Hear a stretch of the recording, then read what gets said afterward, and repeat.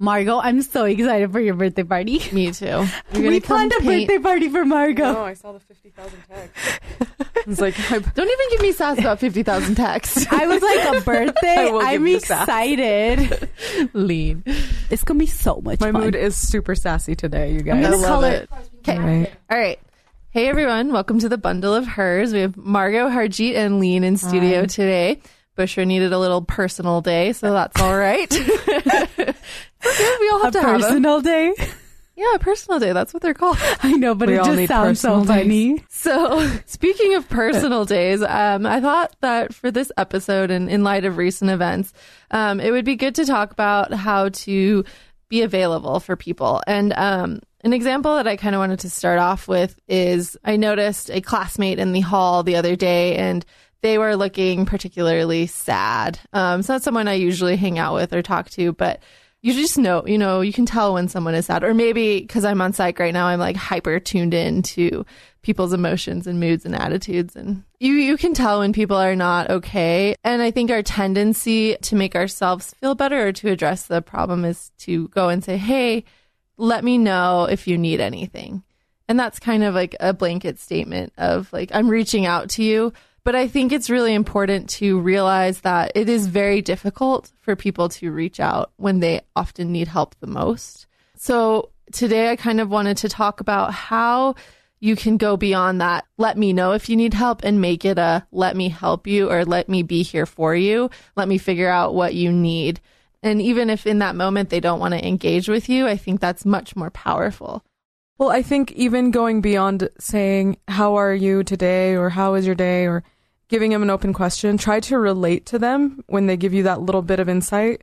And once, even if they don't want to talk afterwards, I think if you're able to relate to them in that little moment, then they will consider you even more as this person might understand what I'm going through. Because you can lend a hand, but if there's no ground under it, you're not going to pull them up, right? They just want someone to be there.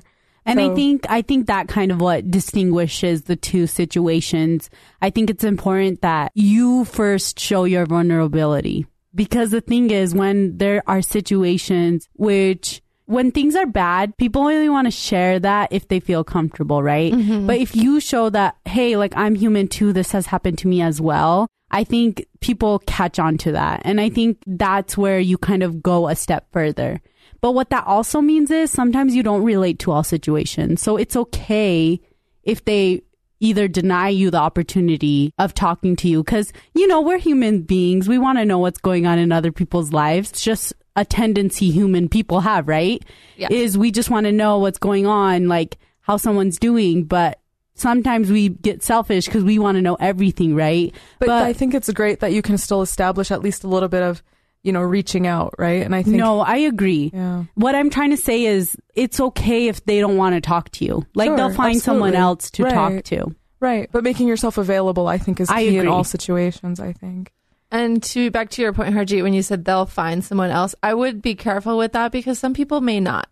Some people who are struggling with thoughts of sadness or really tough times, even if you have that interaction and they don't offer to take you up on what you're offering in that moment, I do think it is worth it to come back to them and say, hey, do you want to talk again? I noticed that you're still maybe a little off, right, and I want to make sure you're okay. I want to talk to you today if that's something you want. Again, they can continue denying you. And I think it all has to come back to balance with your own life. You can't go seeking out and making sure that everyone is okay that you see that you think is not okay. But I think, especially me, I've noticed that you get a gut feeling when somebody is not okay, even if they're not your friend and you don't know them very well. Something irks you a little bit. Exactly. Yeah. And I think there's something to be said for that feeling and to not ignore it, but come back to it because we're ultimately a community.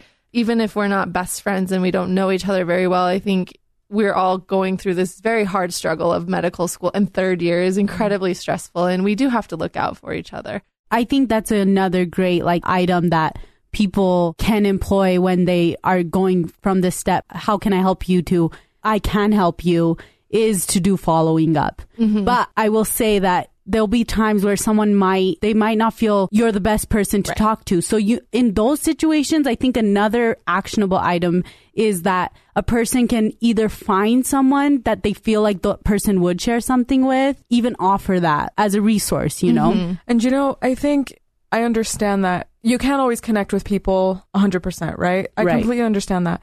But one thing that I've come to understand or learn is you shouldn't ignore those irks either, right? No, you should not ignore them at all. And I think, okay, let's say like Harji, you're feeling really down. I just get that vibe from you, right? Yeah. Just asking you, how was your day? How are you doing? And you might not want to talk to me, but I think acknowledging that, I think that's key. If, say we were on a team, right? And you felt this way, but I just kept ignoring it. It's awkward, right? You don't want to address that situation. Yeah. That just ruins a dynamic. And that also ruins collegiality and trust, I think, as well. And I think, I don't know, culturally, we're kind of built to like avoid these awkward situations. No one wants to talk about feelings. No one wants to address feelings. No one wants to approach these things. But I think that is why we have a huge problem with mental health and just general well-being. We don't take care of ourselves because we tend to ignore these feelings. I completely agree with that. I would just say it's beyond cultural divisions too. I think it's human nature to kind of avoid what makes us uncomfortable in ourselves. Yeah. Because I think a lot of the times it requires an introspection into our feelings, and a lot of us don't want to do that because we don't got time for that, because it's almost like what's that thing when you open one box and then something else comes out, and then you open another box and then I don't even know what it's called. But imagine referring to Pandora's box. Is that what it is? I don't know, but you get what I'm saying. Like you uncover one thing and you're like, oh man, I feel bad about this too. But now imagine all those boxes constantly being closed on the inside and never opened. But what's many people do that, Exactly. And I think that's why it's important to reach out, especially in kind of the environment as a medical student. On a medical environment, we're under high stress constantly. No, I completely agree with that. So. What I meant to say, maybe I didn't make it clear. I'm saying it's our job to reach out. It's our job to make sure we talk to people. But it's, I think, a selfish thing to think that people are required to tell us things. That's what I'm saying. It's just making sure that you are get the opportunity. Coming, and it's not just a surface level. Let me know if you need help. Yes, we're all on the same page. On our psych rotation right now, we have a very anorexic patient who came in with a BMI in the single digits. This is another thing of a person who's very visibly ill or in need of help. That can be a very awkward thing to approach or talk to that person about. So my question to you guys is, and that I'd like to discuss through, is like, what are strategies that you would do or use to kind of bring up with that person your concerns, or in helping them get help that they need? I think I would bring up the danger of it first. The reason we're worried about your BMI is that it's really low and it's dangerous. And so that's kind of our concern. Could you kind of let us into why you're not concerned about it? And if there's some way we can kind of connect to you and tell you why we're concerned about it, because then that will kind of bring out their story, right? But that's the thing. Like, people tend to think in the moment and not really think of the consequences. At least I've found that through my experiences. And I think trying to connect through there. But in order to do that, you have to be very comfortable with addressing kind of, maybe in this case, the social issues behind it as well, and kind of what drives them, what feelings drive them to go there. And you have to be very comfortable with that. You have to realize that humans come from all backgrounds and all experiences, and you have to address that. I think that's very valid. What about you, Harji? How would you, and keeping in mind like what Lean just said, that it's going to be really awkward to bring up this conversation with a coworker or a friend to say, hey, I don't think you're well. How would you navigate that? I think this is a step a lot of people miss, which is first working on your own self. What I mean by that is something is bothering you about someone else, right? You have, like you said, the gut feeling, the irky feeling, right? Either you yourself have been in a position where you wish someone reached out to you, or people just don't have a off feeling like that, because there might be 5 different people who meet the same person, but you, Margot, recognized it, you, Lean, recognized it, but there might be another person who doesn't recognize it, right? It kind of comes from there, like remembering when was it that you wanted someone to listen to you. And I think remembering those moments can really help guide you in how to offer help for another person. Because there's things that you appreciated, there's things that you didn't like, so you didn't want to share, right? And maybe a little bit of a different approach of like first getting the story, right? Not saying, oh, I'm concerned about you, asking them how they're doing, what they're feeling like, and then putting in like, oh, I'm concerned about you, what do you think about this? And what are your thoughts on this? Again, you don't want to put your thoughts onto someone. You want to figure out how they're feeling about something. We all have that one patient where no matter what intervention you do, what surgery you do, they're going to go back and smoke, and they're going to hurt themselves further, right? And we've all seen our seniors kind of talk about it behind the patient or outside of the patient room, being like, oh my gosh, this patient smokes so much and they're just going to ruin it again, you know? And I think that's kind of the irky feeling, like they have it, right? They know there's something wrong there, but they don't want to address it per se because there's something pushing them back away. So I think it's the same idea if you were to approach these patients who, you know, addiction's a real thing, right? Addiction can come in all sorts. It doesn't have to be drugs. It could be food. It could be anything, right? So it's like the same idea, right? You want to approach it and say, hey, this is the consequences of what's happening, and we think that smoking is just going to make it worse. You know, can we help you understand that? And then can we help you get over it? I think what's important is the realization has to come from that person Absolutely, themselves. Yeah. And you how can't that ever happens. Change a person. Have you guys heard of the term like motivational interviewing? Yes. So it's more asking them how they feel about a certain thing, putting their feelings in the utmost and having them work through it, because if they work through it, then they can make that decision. I agree with both of you in that there are steps this person would have to take in order to change themselves. But I want to come back to a point that you made, Aline, was for us as the person reaching out to that person to get them help. You said it's going to be very awkward, and I agree. And I have thought about this in people that I've noticed that I would like to reach out, but there's just this innate awkwardness that I feel. For me, it's in my gut. It gets really tight, and I feel this resistance of like, no, it's going to be intrusive and it's going to be invasive and not comfortable.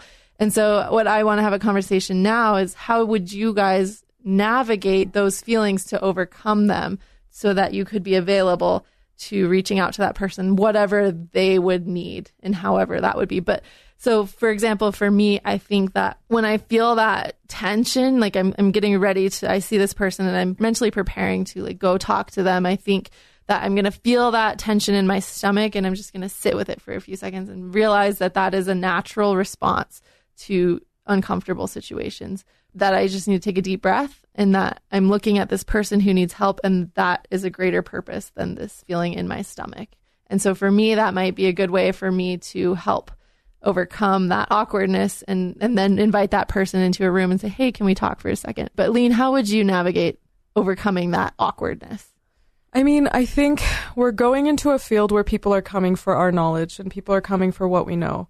Not being said that we're implementing our knowledge or what we feel on the patients, but I think it's part of our duty to give them the information that we know of the certain harms and benefits and risks with whatever comes, right? So ignoring the fact that we just had to replace this person's aorta because they've had lifetime of smoking, ignoring that smoking fact is not going to help the problem, right? You can keep putting bandages on it, but I think it's our duty as physicians to finally get down to the root of it. How can we settle this? How can we help you get through this? Because this is harming you.